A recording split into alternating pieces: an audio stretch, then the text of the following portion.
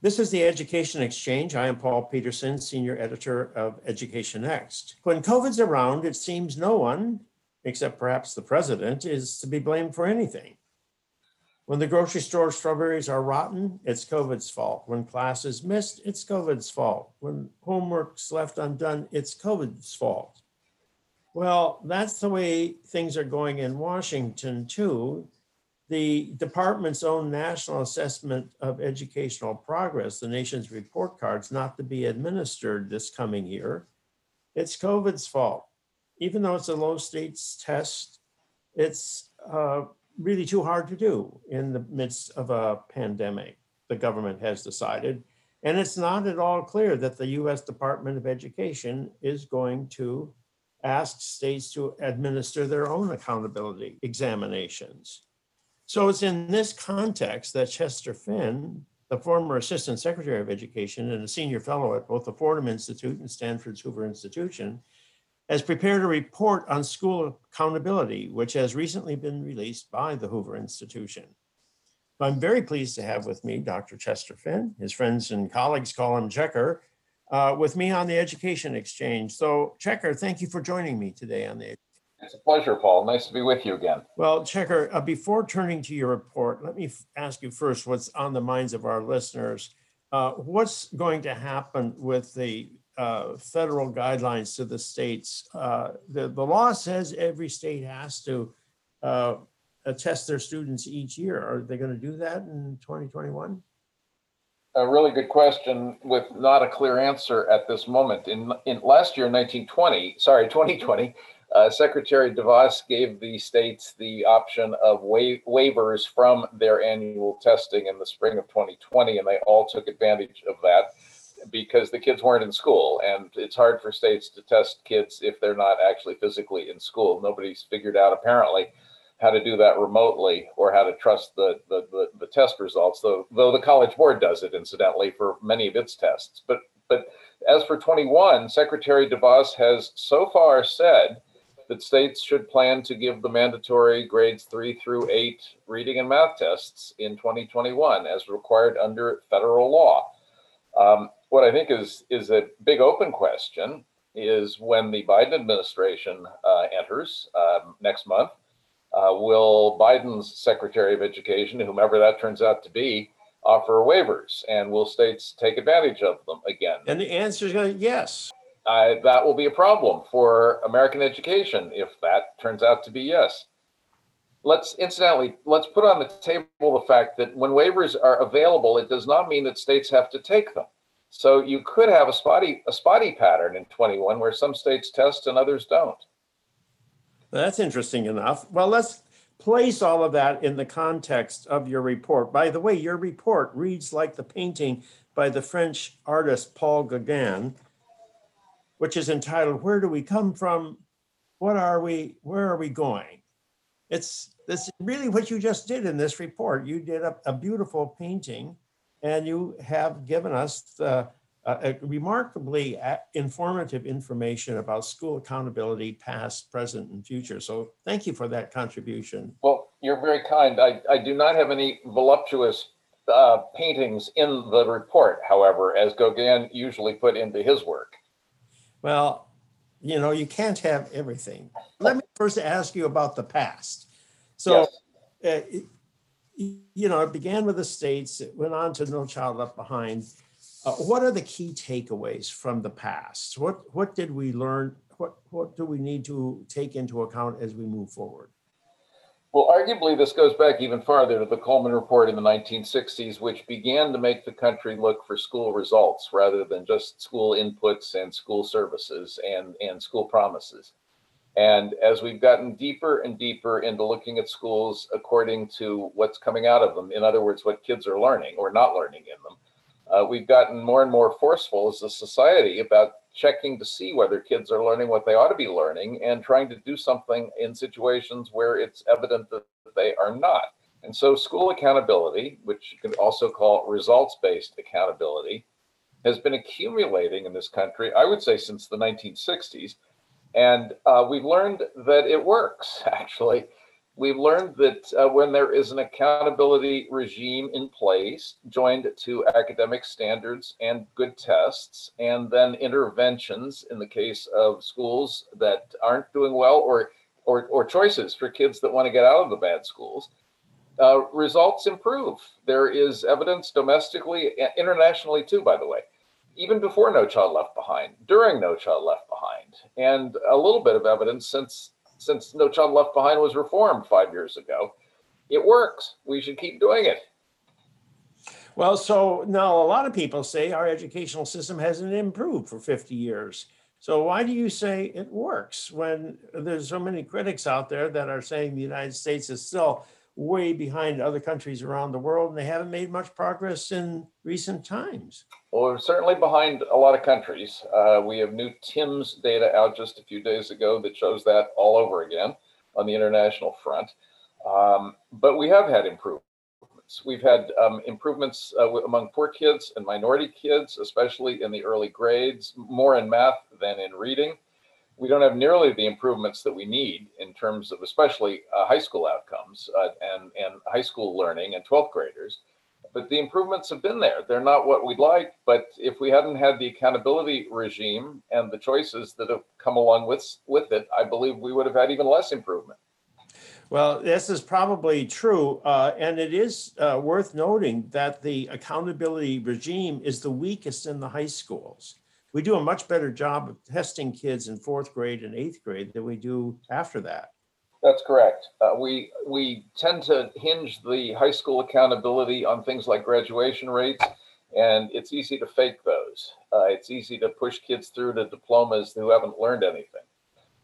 And we have a lot of evidence that the 12th grade results are the flattest of all, the least improved of all, when it comes to actual evidence of learning.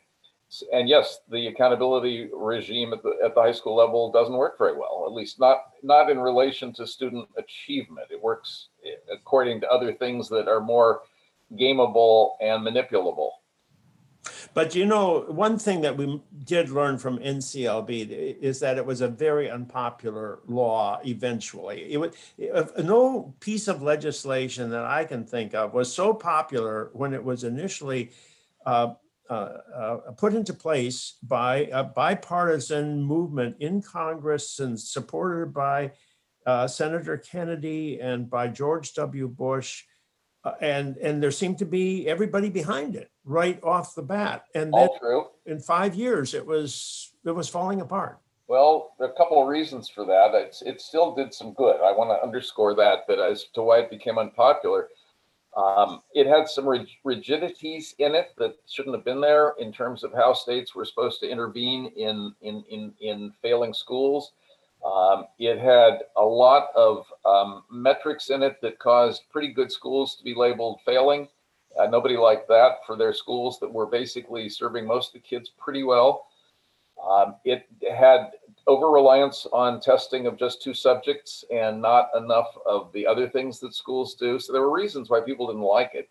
And then strategically, politically, states probably made a mistake, and Secretary Duncan did too in the Obama administration, when they started using those same test results to evaluate individual teachers. And much as I like that idea in principle, the teachers hate it. And when the teachers hate it, it gets communicated to the kids and the parents that they should hate it too. And once teachers turned against the testing, I think No Child Left Behind was in trouble. Well, I think that's what teacher organizations were worried about right from the beginning, because they never were that enthusiastic about it. I think, as I recall, Kennedy leaned very heavily on the teacher organizations. It's never really been proven in the public domain, but I think he leaned very heavily on them to shut up for the time being. So as soon as they saw the opportunity to go after it, I think they seized it. Well, and a little illustration of that is after No Child Left Behind was basically softened by the Every Student Succeeds Act in 2015, the 2 sponsoring senators of the Every Student Succeeds Act, namely Lamar Alexander and Patty Murray, were given a, quote, Friend of Education Award by the National Education Association. Well, so tell me more about the Every Student Succeeds Act. You know, the main thing I have against it is its title. You know, No Child Left Behind had a ridiculous title. Of course, you can't guarantee success for everybody, but but they go back and they take another title that's just ridiculously optimistic. Well, we know why that happens. Imagine a law that was titled the 70% of Students Succeed Act. Just think about the blowback from that. Which 30% of the kids don't you care about, Senator? Well, there was one of the laws that has survived on the books since the 1960s was simply called the Elementary and Secondary Education Act of 1965. That's a pretty good title, I'd say. It's kind of blah, but it's neutral. But all of these subsequent laws are the same law with a new name. I mean, they just put a new label on the old package. Well, let's get away from labels here. For what does ESSA actually do? How did it change NCLB, and why are people happier with that, if they are? Well, the states are happier with it, and the schools are happier with it. The biggest change that it made is when schools are identified as not doing a very good job under these transparency rules. And the transparency rules are still there. The testing is still there. The reporting is still there. The documenting of achievement is still there. The gaps between student groups is still there. When it becomes clear that schools are not doing a good job, states now have basically a free hand as to what, if anything, to do about that problem. So there is no longer a prescription for interventions in schools that is rigid from the national government. So states, in effect, now deal with the consequences part of it on their own, in their own way, if they want to.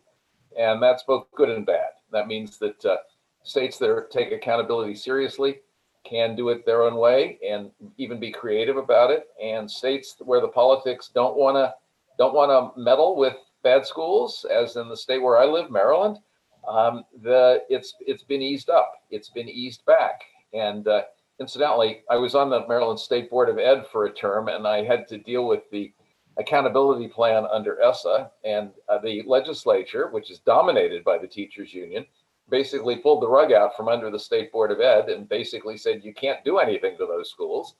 Along the way, I complained to Senator Alexander about this. He's a bit of a friend. And his response was, well, you Marylanders need to elect different legislators. Well, yes, that could be said to a lot of states. Now, my sense of ESSA is that if we look at the national data on the NAEP data, we're finding a very little student improvement, even in elementary school, in the period since NCLB sort of, went the way of waivers. And it's continued under ESSA. We saw during the early NCLB period some substantial improvement. And you mentioned that earlier, and I agree with you. But it seems to me in the most recent period, say the last 10 years, we haven't seen much improvement at all. And of course, right now, we are at risk of seeing serious decline in student performance. Well, you're right about both of those things. It's been pretty flat for recent years, and there's serious declines underway right now when kids aren't in school at all in most places, or in very many places. The why we're not seeing gains now is still, to me, a bit of a mystery. I don't think it's entirely to do with the accountability regime. I think it also has to do with the limits of the accountability regime. I think that it can do some pulling up from the bottom. I don't think it can produce excellence. I don't think it can produce gains among kids that are already kind of at the proficient level. I also think that we've neglected a bunch of other aspects of schooling, stuff like curriculum and instruction that need to improve also. So I think we might have done what accountability can do. I don't think going back to NCLB with its rigorous intervention menu is going to fix what ails us right now. Well, that is the part of the story that's left to be discussed here, and that is, what's the future? What should we do going forward? What are you recommending in this report? Well, the key, if we get beyond ESSA, we do in the report suggest some ways that states can maximize their gains under ESSA. And I hope that states will take some of those things seriously. But beyond ESSA, I think that instead of this notion of simple proficiency left to each state to determine, we should be switching to a readiness for college and career criterion at the end of high school, and then working back from that into the earlier grades, and with standards and promotion and testing and promotion requirements that are geared to readiness at the end of high school. And I also believe that the consequences part of accountability, that is to say, what do you do when the schools are not satisfactory, should go on two tracks. One of them involves interventions like we've been trying, but the other one involves school choice, and involves basically letting kids go to better schools and letting better schools come into existence. And let's use the marketplace to drive some improvements also. Well, of course, I am 100% behind the second recommendation, but you do say something in the report about doing examinations in high school at the end of courses. Can you elaborate on that? Yeah, they're called end of course exams, and they exist in many places right now, such that if you want to graduate in Maryland, you have to take and pass a state algebra test. And to demonstrate to the state that you know some algebra, not just that you got a passing grade from your teacher. If middle schools and high schools especially would require at the state level the passing of some kind of a end of course exam for key subjects, we would have a lot better evidence than we have today about whether kids, especially in high school, are meeting an academic standard of any kind, as opposed to just getting a passing grade from their teacher.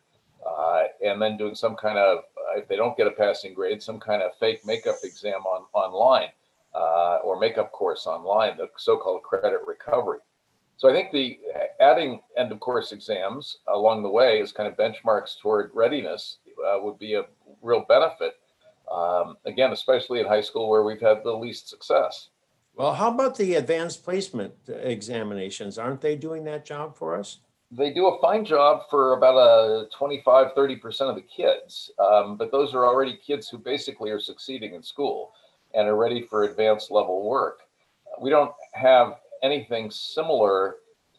Well, we used to have, a lot of states used to have minimum competency graduation tests, which a bunch of them have been moving away from in recent years. Sadly. Yeah, and they were never end of course tests either. No, they weren't. Against them is you couldn't study for them. I always believe in an exam you can study for. And what I liked about the end of course exams, or like the advanced placement, is you can actually study for that exam.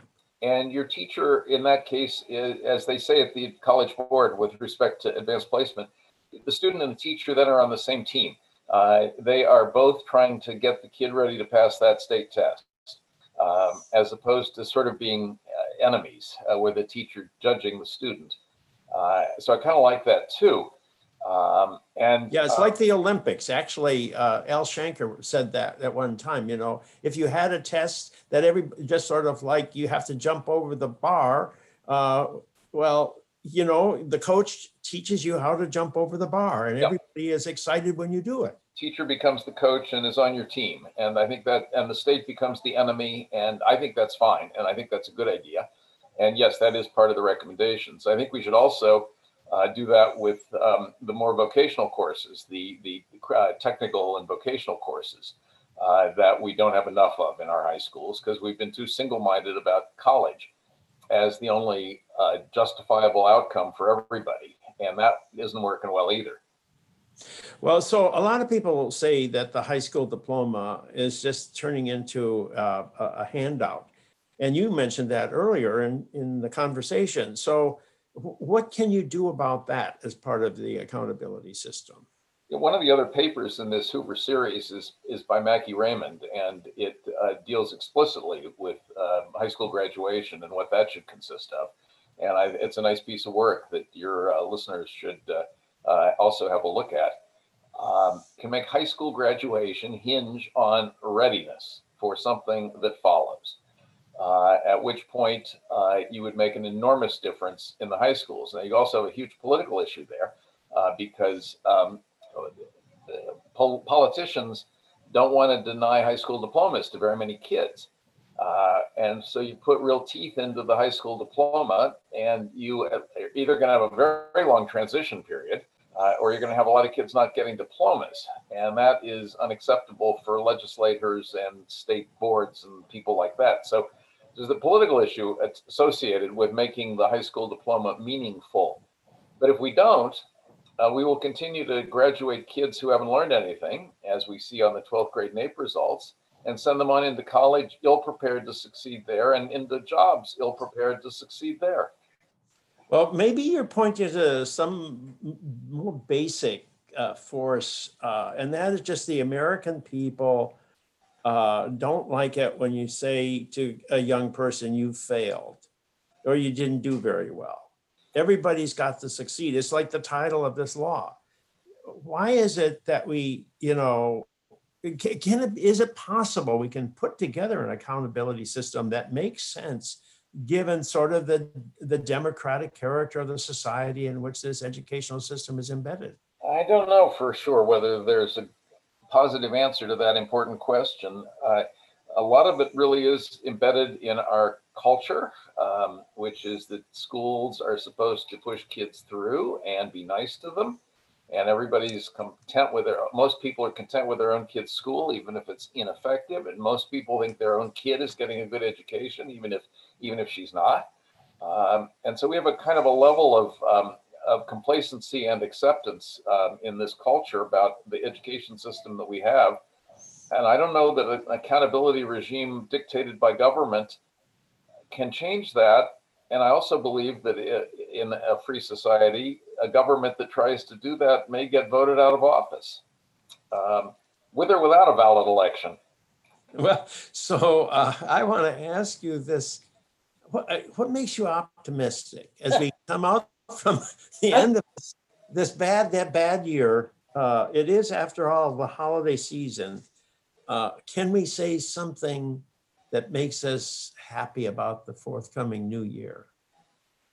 Well, we're going to have a new administration in Washington and a new Congress. I hope that makes some things better. We're going to have new governments in a lot of states. I hope that makes some things better. But on the education front, we've had a lot of schools, many of them charter schools, incidentally, but also a lot of small school districts that have done a very agile and effective job of adapting to the COVID situation and producing high quality online education. At the Fordham Institute, we did a very good report on a bunch of charter networks that have been nimble and flexible and smart about how to change their mode of education delivery, and it's been working. I talked to somebody the other day that sends their kids to a little school district in rural New Hampshire. Everybody's in school there. They're socially distanced and they're masked. The teachers are there. The kids are there. It's working. It can work. We've got a lot of resistances in the system that either just looking out for adult interests or don't want it to work, but it can work. I think when we get some vaccines in people's arms, it's going to start working in a lot more places. And we've got a lot more oomph behind the idea of getting kids back into school, which I think is going to make a big difference for a lot of the things that are going wrong today. It's not going to solve all our education problems, but it's going to deal with the most acute issues today, which your kids aren't learning because they can't learn at home for various reasons. Well, Checker, this has been a remarkable conversation. You're right along with the excellent report that the Hoover Institution has just released entitled School Accountability, Past, Present, and Future. Thank you for joining me on the Education Exchange. It's a pleasure. Nice to be with you, Paul. All the best. I have been speaking with Chester Finn, former Assistant Secretary of Education and a senior fellow at the Hoover Institution. He is the author of the Hoover Report, School Accountability, Past, Present, and Future. I am Paul Peterson. This is the Education Exchange. We release a new podcast on the Education Next website every Monday at noon. Thank you for joining me.